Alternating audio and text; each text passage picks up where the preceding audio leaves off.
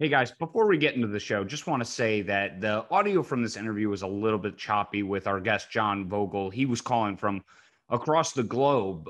But that being said, he did have a ton of great insight about Baker Mayfield. He's been on Baker these last couple of years. So still wanted to get this interview on for you to listen. So appreciate you bearing with us here. And now on to the show. Blue Wire. Hello, everyone, and welcome to another edition of The Rebuild. I'm Henry Ettinger, and on today's episode, I am joined by a very special guest. We've got John Vogel for you. John is currently serving in the National Guard, but he is also a fantastic follow on Twitter. He is a draft analyst, owner of NFL Sapien and Draft Right, does tons of great work around the Senior Bowl as well, the draft, all of these great things. John, how are you doing on this Sunday night for you, Sunday morning for me? Good. I'm doing great, Henry. How are you doing, man? I'm good. It's July. It's inching towards training camp for the Browns. It's getting here faster than I thought, which means actual football games are right around the corner. And John, the reason I wanted to bring you on today is because I first ran into your work back when the Browns were drafting with the number one overall pick in 2018. And you at that time were already a Baker Mayfield defender in the sense that you had him as the number one quarterback on your board. I was not like you. I had Sam Darnold as the number one quarterback in that class. And then, continuing on, you've done tons of great work on Baker as well. So I wanted to bring you on because Baker's been a huge storyline in the past couple weeks in Browns Nation because of the potential extension talks that are going on right now. Some national media personalities have talked about it, but also there's been reports about how there hasn't been any progress made, things like that. So let's go back, like I mentioned, back to 2018. What originally made you so high on Baker coming out of school then? Because you were really, I think, against the consensus at the time. Yeah, so really it kind of goes back to 2015 when Baker was playing, I think it was his second start with Oklahoma, and they played Tennessee. I'm a big Tennessee fan. I live in Tennessee. It's been, that's my hometown, home state, whatever you want to call it. So I bleed orange. And we were getting ready to play Baker, and nobody was talking anything good about him. He was a walk-on at Texas Tech, and, he walked on to Oklahoma, and here he is now about to start against the Vols, which were at the time were rising with Butch Jones. So we were thinking this was going to be a win. He came out and he impressed in that second half, and there was something special about him. Kind of kept my eye on him throughout his career. And in 2016, he went off his junior year at Oklahoma. That's about the time when I started thinking this I was a legitimate NFL prospect, but I wasn't. I was just getting into NFL draft media. 2016 was the first year that I did any real NFL draft scouting. I liked Carson. I liked that class. But I knew I was new to the game, so I'm the type of person I like to sit back and wait and see what people say, about people, see what the consensus is, the experts. And so nobody was talking about him. I started talking about him. Right back there, late October, early November, I think I dropped this article on my personal blog. I wasn't writing for anybody at the time. I was still brand new. And I compared him to, his skill set to John Elway. I said, this guy's a great arm. He has the mobility. He can get out of the pocket. He's a winner. He's a grinder. It's almost John Elway all over again. He does have a great arm and a great release. Those are two things that we commonly see out of quarterbacks that do well in the NFL, being able to put the ball pretty much in the slot. He saw him do that at Oklahoma. Now, the Oklahoma system was a little bit different back then in the sense that Lincoln Riley was new to the scene. Baker was very familiar with the system. They had built it really well. They had a lot of explosive playmakers, and nobody played defense in the Big 12. So that was all the arguments against him. But you saw the leadership, you saw the passion for the game, and that was exactly what Cleveland needed. So I became a believer. I thought he needed to go to Cleveland ASAP, and I thought he was the only guy in that class that they could take a quarterback, and maybe even for the next couple classes, looking at it, that could change the culture. And that's why I thought he was the best fit for Cleveland. In terms of his talent, his arm was always vastly underrated. You saw him make 60-yard throws. Throw like a guy. You saw him throw people open. You saw him throw with anticipation. And there weren't a lot of people that really started talking about that until he went to the Senior Bowl. So I just liked the arm. I thought he was more mobile. I want to give him credit for it. He's an excellent play extender in the sense that he keeps the structure of the play alive when he gets out of the pocket. And then, the leadership and the grinding type mentality that he has. The intangible aspect is, I think, what has drawn Browns fans to be so loyal to Baker Mayfield. No doubt. I think I, at the time, just had questions about, okay, this, there's the Russell Wilsons, there's the Drew Breeses, but is he going to be, physically limited in other ways? His arm was extremely strong, as you mentioned, coming out of college, but was he going to be able to hold up? And I was just like, the Browns have struggled so much at the quarterback position. You've got the classic, Sam Darnold, 6'3" guy out of USC, and they're really going to go in this other direction. I don't know. That's such a big swing to take when you've struggled at the position for so long. And then he comes out in that season, his rookie year, sets the rookie touchdown record. It proves all of the doubters, including myself, wrong to a certain degree. And really looks like the Browns are on the right track. Everybody's hyping them up for 2019. And 2019 is a disaster. Freddie Kitchens is the head coach. He's over his skis. Baker throws 21 interceptions. Yeah. And his story is part of what makes him so difficult to evaluate. So, you see in 2018 all of the things that you were talking about. 2019 comes along. John, was it all the circumstances? Was it Freddie Kitchens? Was it the offensive line? Or were there things that you saw in Baker Mayfield in 2019 that for some reason weren't an issue in 2018 in the same way? The thing that really stood out about 2019, I'm going to bring up, there was a Sunday night game against the Los Angeles Rams.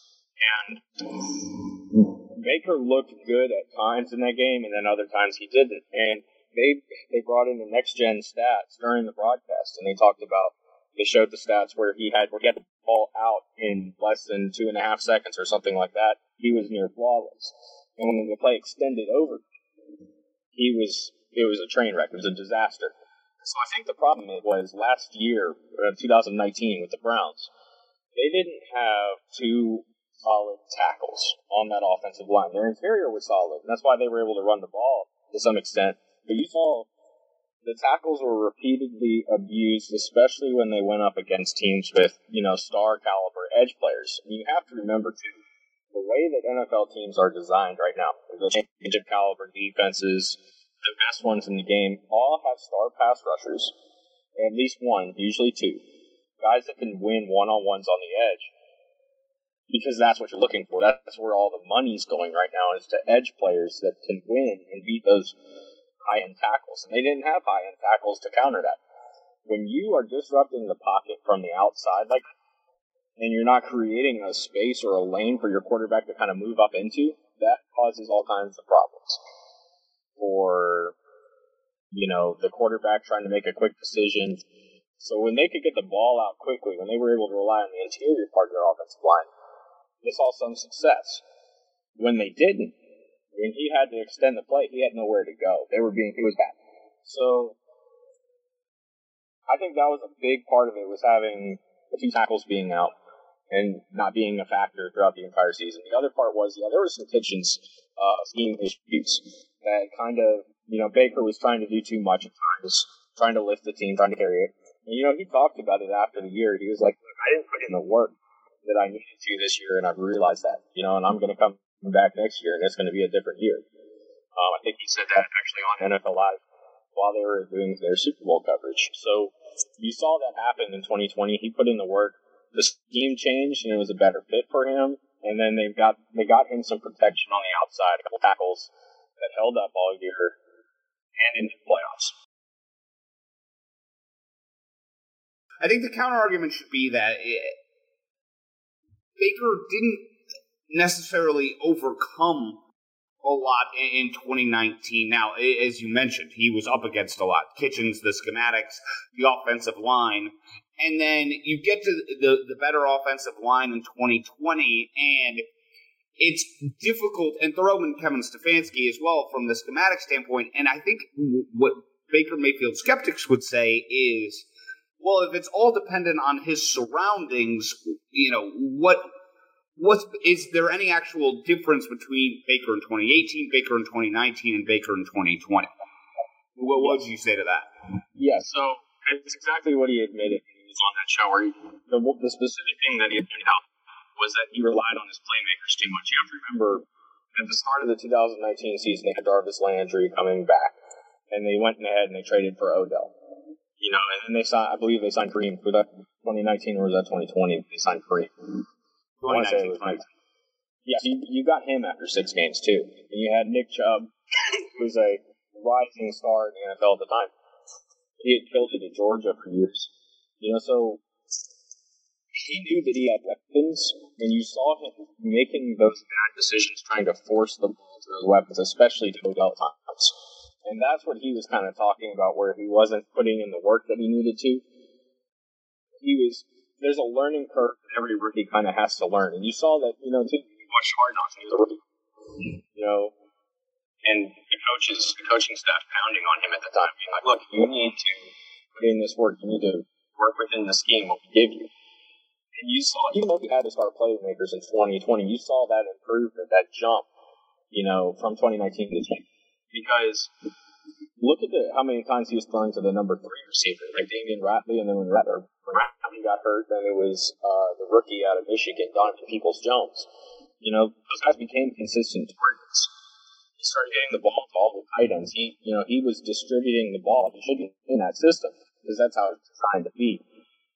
So that's the main difference, I think, between Baker in 19 and Baker in 20 is Baker kind of learned the hard way in 19 that, look, we can have great playmakers, but I still have to wait for them to get open. I still have to make good decisions with the football and not try to force things because I'm not invincible. I think I agree with you that the decision making improved quite a bit in 2020. You could see Baker in 2019 in particular trying to force a lot of throws. He's an accurate quarterback, but it was a lot of throws where it was like, hey, one read, and we're just going to jam it in there. And a lot of times it resulted in interceptions, batted balls, all of those kind of things. You could really see the maturity in that. And I think an interesting question will be, when Odell Beckham comes back, does he feel that pressure again a little bit? Because I don't really think he was feeling it in the same way in 2020, but I do still think there was at times where it was like, okay, Odell does need to get involved here as in the game. And Kevin Stefanski did a nice job of mixing Odell into the run game and some other things like that. But that would be my one concern is, hey, it's true he was a much better distributor last year. He also lost the one guy that would probably demand the ball on the most consistent basis, too. Yeah, that's a good point. And just to go back to what you're talking about with the one reads and stuff, that's getting right back into that offensive line problem they had in 19 with not having enough time to get the ball out. So when your quarterback is struggling like that, when you know that you don't have an offensive line that's going to protect him, you're going to call a lot of those quick throws, one read throws, and that was one of the issues that they ran into, where people started picking up on that. They started playing a lot more press on those receivers and trying to jump those routes, anticipating the one read throw and the quick screens and whatever they were trying to run. So if Odell does come, let's say Odell comes back Is he going to try to force the ball? I think you're going to see some shots. I don't think he's going to be as reckless with the football because he did learn his lesson. But that is what your playmakers are there for. Take the shots, get the one match up, throw the go. And, I think that's what we're going to see that. He's going to throw it better because he's not going to be making those decisions where he's rolling out, running for his life, trying to force a football and a shot play to Vogel. I think that's Browns fans' hopes for sure, because Odell is a great weapon if utilized correctly, and they saw that in the 7 games he played last season. Odell was really dominant at times. There was the Cowboys game and even the Bengals game where he made a long catch down the field.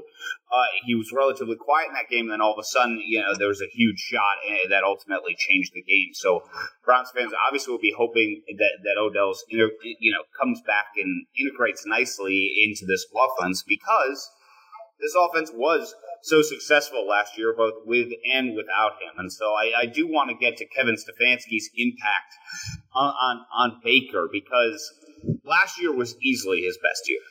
Yes. The rookie year was solid. He set the touchdown record, which was great. But last year was, really marked improvements across the board for Baker Mayfield. And you see that in the various stats and all of that. So what changed with Kevin Stefanski from a schematic standpoint, from utilizing Baker's strengths? What did Stefanski do that Freddie Kitchens and the other play callers before him did not do? So what Stefanski brought from Minnesota was a brash style of football defensively. When you watch Freddie Kitchens, he had 2 great running backs. He had a good interior offensive line, but they didn't run the ball like they did last year. And so what he kind of did to unlock the run game like that was he used a lot of tight end motion. He used a lot of fullbacks all over the formation. I forget the fullback's name right now. I can't remember. But he was motioning everywhere. Sometimes he'd be lined up as a tight end. You had 3 tight ends already, and now you're throwing a fullback in the mix, and they'd run all kinds of motion pre-snap, and then you had the threat of Nick Chubb going up the middle, or Kareem Hunt to the outside, or whatever you were going to run. And so Stefanski's scheme is basically traditional football with a modern twist on it, in the sense of we're going to run the football first to establish the throw, because a lot of teams now throw to establish the run. To get the defense to back off. They have a couple running backs that can grind through the tackles and make things happen. So what they started utilizing a lot more was the play action, because they had that run threat of Nick Chubb, Kareem Hunt, that just dynamic backfield duo. The play action is something that Baker throws really well, especially off the bootleg. And you saw a lot more bootleg incorporated into the Browns offense in 2020, because that's what Baker does well. Get him outside of the pocket, let him see the field, make a good decision. And they designed a lot of flood-type concepts, too, because when a defense is going up against a good stiff run like that, they're going to play a lot of zone. And flood concepts are a great way to be zone. So it was more so that the pieces were finally put together. Freddie Kitchens liked to do a lot of razzle-dazzle. He felt like that's what they kind of had to do, was a lot of trickery, especially when things started going poorly, to try to make up for the lack of tackles. That didn't work very well, as we all saw, and that's why Kitchens is not a head coach in the NFL right now, because he wasn't ready to command that team. I think everybody kind of saw that. But from a schematic standpoint, you had all these great weapons, and you were unable to find a way to use them. Stefanski did that. Stefanski created the system, essentially tweaked what Kirk Cousins does in Minnesota, and just Baker was able to flourish out of that. Go back to the flood concepts for a minute. Explain to our listeners what that means in terms of how that beats a zone. Right. So a flood concept is where the entire play moves from one direction to the other. So let's say I'm going to flood right. So I might, if I want to run a bootleg call, which you saw the Browns run a lot of, I'm going to fake a handoff to the left because I want the defense to shift to the left. And then I'm going to send all my receivers, tight ends, any receiving option. I might have 3 or 4 in different levels of the field to the right. So my right outside is probably going to run and go. He's going to run for the end zone. He's going to try to take the deep safety and the corner playing underneath with him. That's what you saw Jarvis Landry doing at times. Vogel when he was healthy, and then when he came out, that was your number 3 receiver. So they did a good job mixing it up. The tight end typically leaks out of the formation and goes and runs a drag. So what you're basically creating is a levels. So when Baker gets into his bootleg and he rolls out to his right, the way that he's reading the field is he has a receiver that is close, he has a receiver that is in the intermediate, and he has a receiver that's in the deep part of the field. And all he has to do is read the coverage. Essentially, whoever's playing that boundary, like that flat, which is the few yards on the outside beyond the line of scrimmage. So if he's playing off and he's playing deep, you know you have a wide open target underneath in the drag by your tight end. It'd be Austin Hooper, or Harrison Bryant, or David Njoku, whoever you're sending there. If the corner comes up and he plays close, you're going to throw to the intermediate or the deep level, depending on what the safety did and how the safety reacted. So it's all about creating a quick read for the quarterback, keeping all of his targets in front of him, and just making it simple. In the sense of I'm looking at 1 or 2 different defenders and making an accurate read and making the correct decision to get the ball out. Yeah, and it makes so much intuitive sense as well because how do you beat a zone? You stick more guys in there than they can pick up, and then you force the secondary players to make decisions as well. And I'm sure Browns fans can all picture the versions of this where Baker Mayfield ran play action where he bootlegged to his left. It felt like that play was unstoppable for the Browns at times this year. Yeah. It's like, why don't they run this every single time? Baker, they the play action off the handoff to Nick Chubb where everything's flowing right. All the receivers come back left, and it felt like the dump off to the tight end was open. Intermediate pass to Jarvis, open, all that kind of stuff. So that's why I wanted to make sure we got that in there.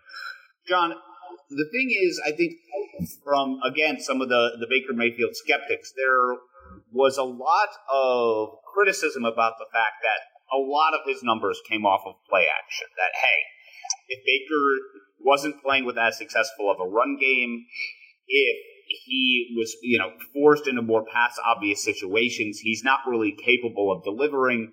Go look at his numbers. It all comes off of the play action where he's getting these easier reads. Is it, obviously play action has been very efficient in the NFL, but is it that simple or is it more complex? Is Baker doing other things that people aren't giving him credit for there? Oh, Baker's been doing all kinds of different stuff. And that's just, the very key things that we're looking for as quarterback, first off, is arm strength. That's the first thing that's going to pop on tape. After that, we're looking at the release. We're looking at the footwork. We're looking at, the way that he works in the pocket. And he does all of that very, very well. His release is very tight. It's actually probably a top 5 release, honestly, in terms of quickness and just the beauty of the motion that he has in the NFL right now. From a footwork standpoint, now we're getting into some more mechanical type stuff at the quarterback position. He does it all really well. So one of the big keys with footwork is you want to keep your feet active. You want to be able, because angling is everything when making a throw. If I'm going to throw over the middle, I want my feet to be set so that my plant foot, the foot that I'm going to step into throw, in Baker's sense that be his left foot, is pointed basically at the middle of the field. And that goes for the same if you're throwing to the right or to the left. Now you can step into a throw with your back foot, your right foot, the one that you're kind of stepping off of to step into, right? You're stepping into your left and make a throw. If that is facing the middle of the field and I'm trying to throw to the left, I'm going to lose a lot of accuracy. And that's another thing Baker does well is angling. So that's why you want that happy footwork, the constant footwork in the pocket. Because you might have to angle a ball off very, very quickly because that end might be crashing off, your blind side. You have to get that ball, you have to get set up and angle and get that ball out very fast. And that's something that he does really well too.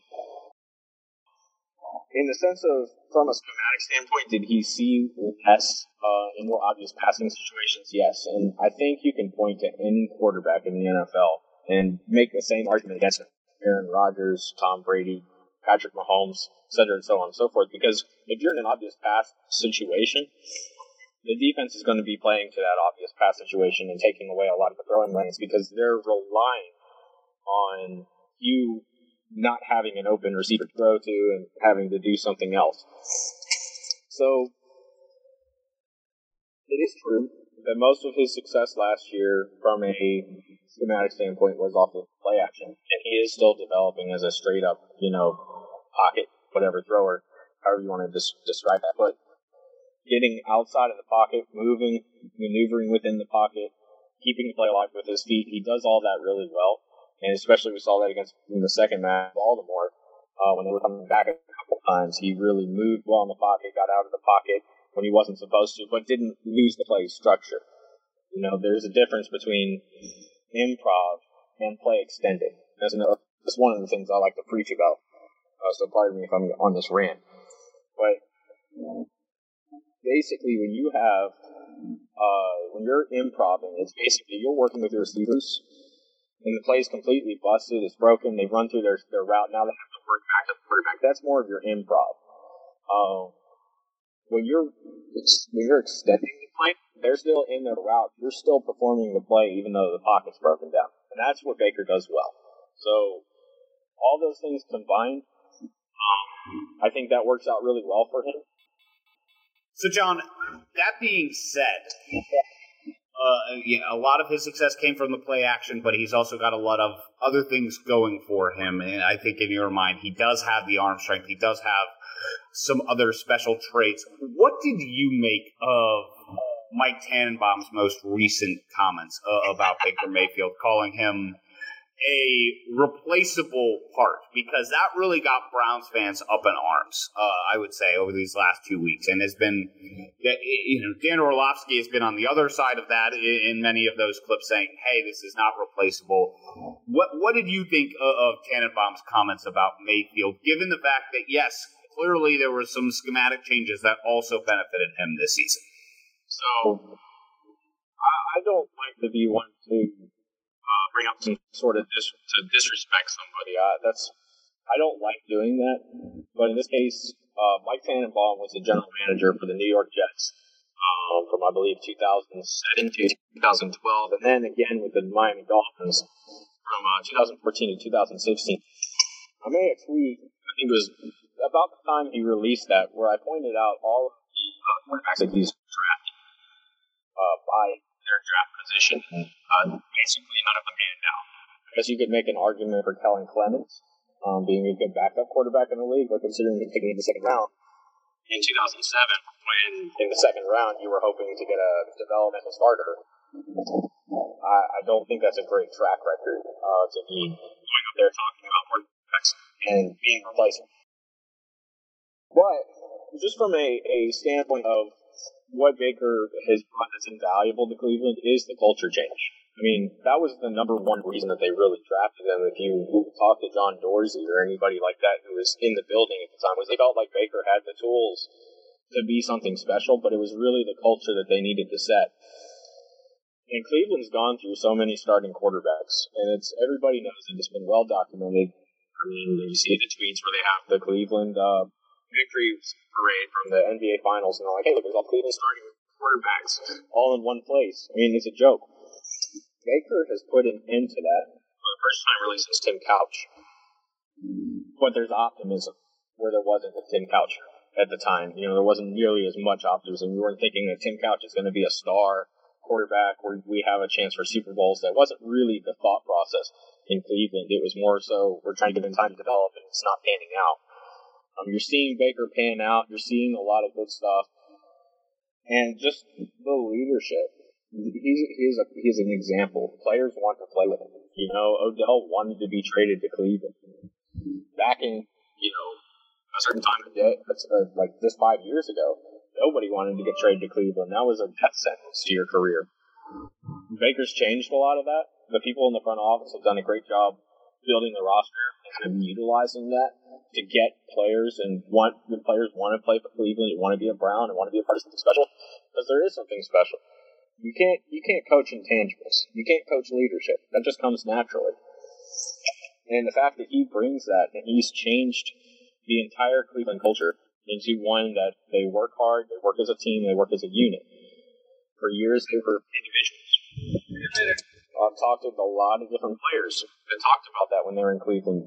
Javon Hay, for example, was a defensive tackle with the Carolina Panthers who signed a one-year deal with the Cleveland Browns, and he wanted to get the hell out of there like week 8 because nobody was about being a team. And that was the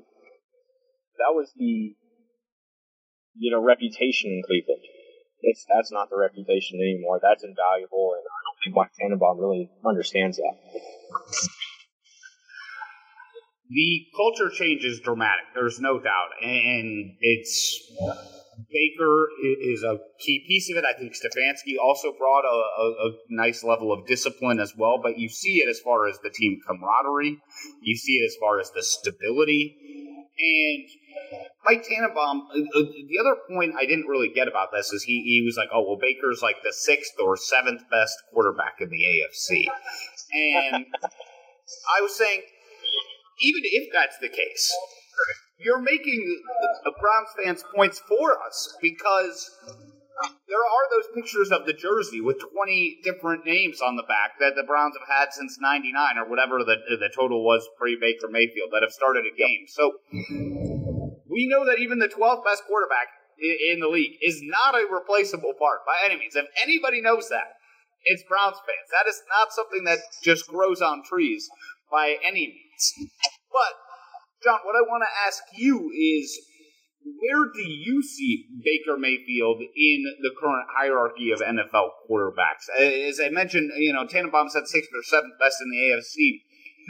Talk to me about the whole league. Where do you see him kind of slotting in among NFL quarterbacks right now? Yeah, so this is obviously a key. There's a lot of debate around this. I've made the argument that he could be considered top 5. Because of what he has brought, what he can do.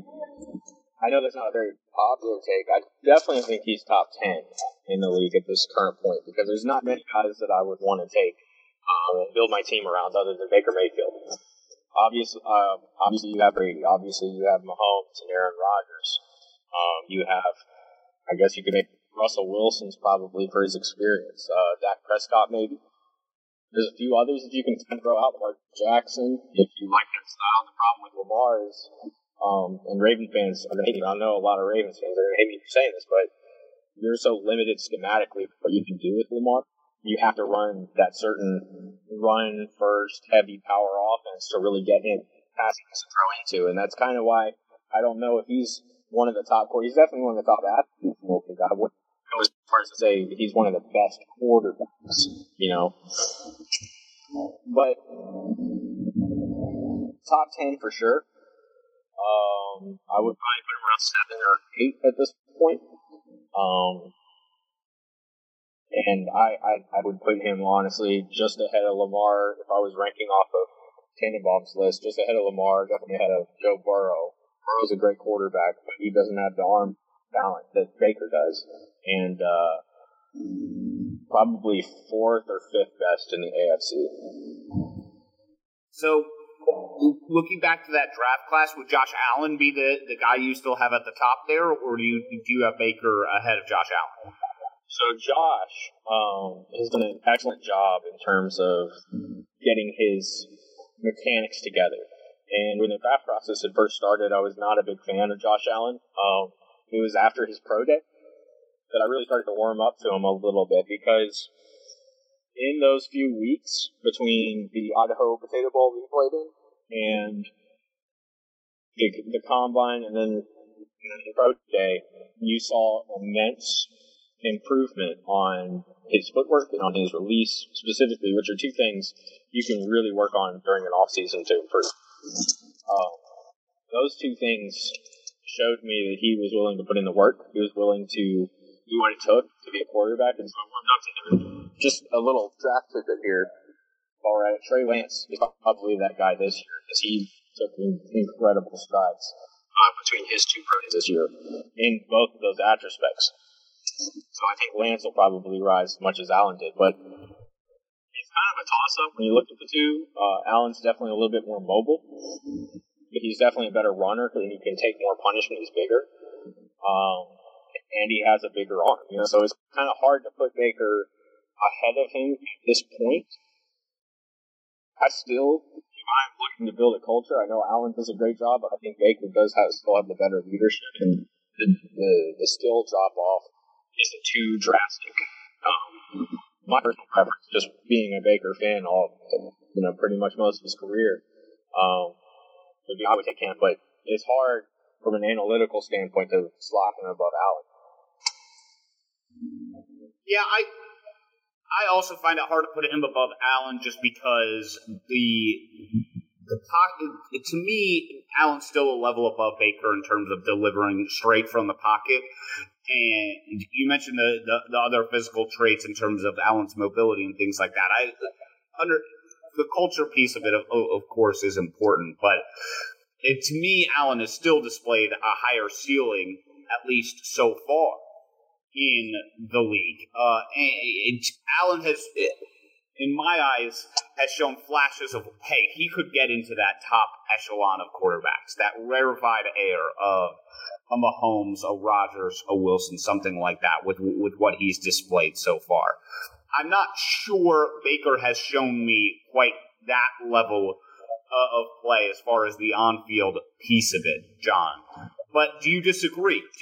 What's your ceiling for Baker Mayfield as a quarterback? Could he be one of those elite guys that people kind of classify as the top tier one of the NFL? I do still see that he could probably get there. I'm going to bring up the same name I used before because I still think that sort of that comp really works with him, and that's John Elway.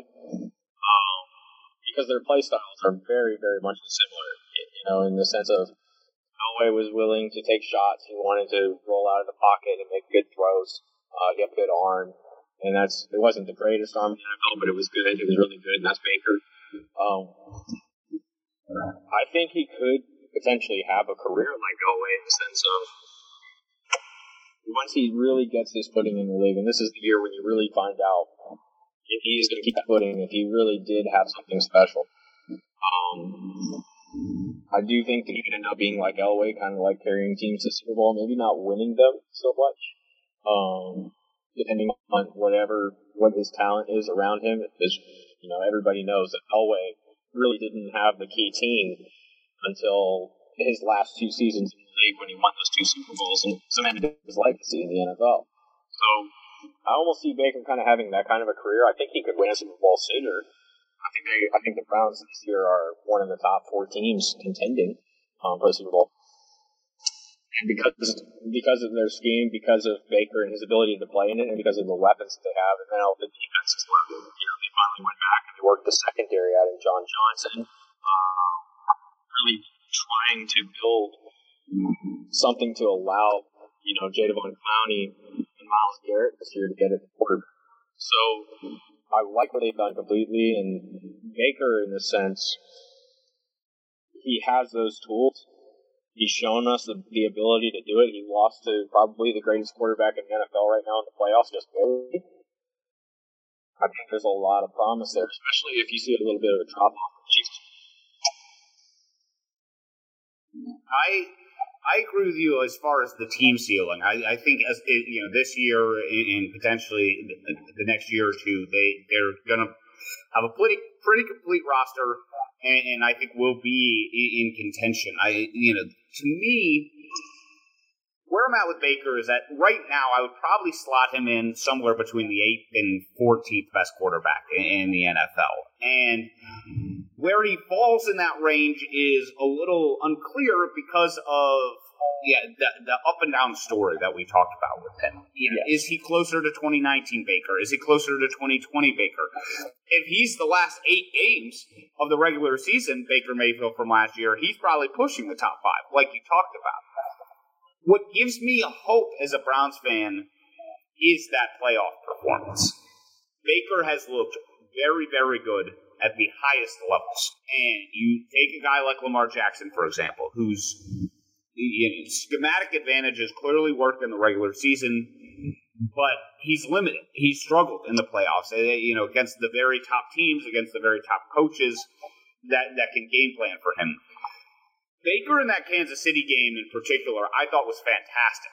Now, I think the game was a little bit, the game got skewed by Mahomes' injury because I don't think the Browns defense could stop the Chiefs at all when Mahomes was on the field. That being said, I thought the under-talked about piece of that game was Baker played great. It was just that his defense couldn't stop Mahomes for the first 3 quarters until Mahomes got hurt. And then when Mahomes got hurt, the Browns were right there. And I thought if they had just stopped Chad Henne on 3rd and 14, that the Browns would have, ended up getting the ball back. And I had faith that they were going to score and actually win that game. So I do think the ceiling for the team is really high. Baker, I'm still not sure I could see getting into the top tier, but just what makes me excited as a Browns fan, I'm like, hey, if he's the 6th best quarterback with a complete team, like, this is a Super Bowl team. Yes. So I'm going to go back to his college days a little bit to kind of talk about, his play at the highest level. And we've seen it throughout his career that, the Big 12 championship game and then in the 2 playoff appearances that he made, you have to remember, they scored some points on Clemson and went in the next year and beat Alabama and won a national championship. And then his last year, they went to double overtime with that Georgia football team, that took Alabama into overtime in the championship game. And that was Tua's Tagovailoa's run. But he's always played higher when the game stakes are higher. Outside of maybe the 2019 season. But when he has that team, when they are competitive, he always brings his play up, and he plays up into those games. And, I think that's, if you're a Browns fan, that's where your hope is. Because you should be encouraged by his playoff appearances this year. He was phenomenal, and made a lot of good decisions. I mean, you lost to the Chiefs. Chiefs ended up losing a couple tackles, lost the Super Bowl, which is bringing back that tackle point. Mahomes was harassed that entire Super Bowl game because he lost his left and right tackle in the AFC Championship game. But Mayfield has always played at the highest level when the stakes are there. That's where he's put his games in. Look at the Ohio State game, the infamous Ohio State game at Oklahoma. I have faith in him because I've seen him at the highest level where he, in his current status, and he's always played well, and he's always kept his team competitive. He doesn't get phased much. So that's where your hope is. I do think that there's a really good shot they have at the Super Bowl this year. They keep the pieces together next year as well. They keep players coming in, and they keep drafting well. They'll be competitive for the next 3-4 years. So there's a lot of hope if you're a Browns fan. I think so too. I do believe in the future of this team, but I want to end on this. Is the last thing you brought up is the Browns could be competitive for 3, 4, 5 years down the line for Super Bowls. The flip side of that is Baker Mayfield detractors have said that's not true. He needs this roster around him. So as soon as you give him, as soon as his rookie contract expires, you're going to be forced to pay him, and this roster's not going to be quite as good around him, and he might not be able to carry a more limited roster that deep in the playoffs. So, John, where do you come out on the Baker Mayfield extension story? The Browns have the opportunity to extend him this season. Apparently there have been talks, but nothing really is progressing so far. Would you extend Baker Mayfield, or would you let the season play out? So, like I mentioned earlier, this is the year that you get to find out what you really, really have in him. And it's his 4th year. It's second year. It'll be his first full year familiar with the system. That's the key part. So I think I would definitely let the season play out as long as I could before extending him. I would be prepared to pay him pretty much whatever he wants. I'm probably not going to make him the highest paid because I don't think anybody's going to touch Mahomes for a while. unless somebody comes into this league and just takes it over and wins 2 Super Bowls. But I would definitely pay him up in that 40-45 million year range. And yeah, you can make an argument against the salary cap. It dropped 10 million this year because of COVID-19, but it's also projected to go back up 20 next year. And then after that, you're probably going to, every year in the last decade, the cap's gone up 10 million in the league. So are you really concerned about a salary cap being able to pay players if you have essentially a 20% raise in salary cap every single year? I'm kind of leaning toward no, not really. I wouldn't be too concerned about it. I'd pay him now because by the time you roll around to his next contract or at the end of his contract, he's going to be cheap. I also, I would like the Browns to extend him for exactly what you just said. I think, if anything, you're going to get a discount. The earlier you do it, the better it's going to look on the back end. And I also think that, given the circumstances of this current roster in this season, I find it hard to believe that Baker is going to play a whole lot worse than he did last year. So if he plays as good as he played last year, you're just going to be paying him more money because Lamar Jackson's going to get an extension, Josh Allen's going to get an extension, and slowly, continue to increase the market. Where by the time Baker comes up, he's going to, want to be, setting the market maybe outside of Mahomes, as you said. So I would like the Browns to extend him. The problem is, an extension goes both ways, John. If you're Baker Mayfield, given his personality, you got to imagine he's thinking the same way. Like, I'm not taking a discount here, unless he wants to do that for the team. But yeah, in terms of his own, maximizing his money, he's probably thinking, hell yeah, I'm going to play better this year. So I think that's the part where it gets very difficult to ultimately reach an extension agreement this offseason. Is the Browns, it makes sense to do it for them if it's at a slightly discounted number. But for Baker, he's got to be thinking, no way I'm going to take a discounted number because we're about to have a double-digit win season for the second year in a row and go to the playoffs again, and then I'm going to have you guys over a barrel for, setting the market rate here. Yeah, exactly. And just to kind of touch on that cap number and what it looks like on the back end, it's a really good example of a contract extension that worked out really well for a team. And it's the Seattle Seahawks and Russell Wilson, because right now he's in the lower echelon of quarterbacks being paid, and they've been competitive every year. Now, they've also traded away their draft picks every year, and they don't have that constant depth coming in, which has really kind of hurt them.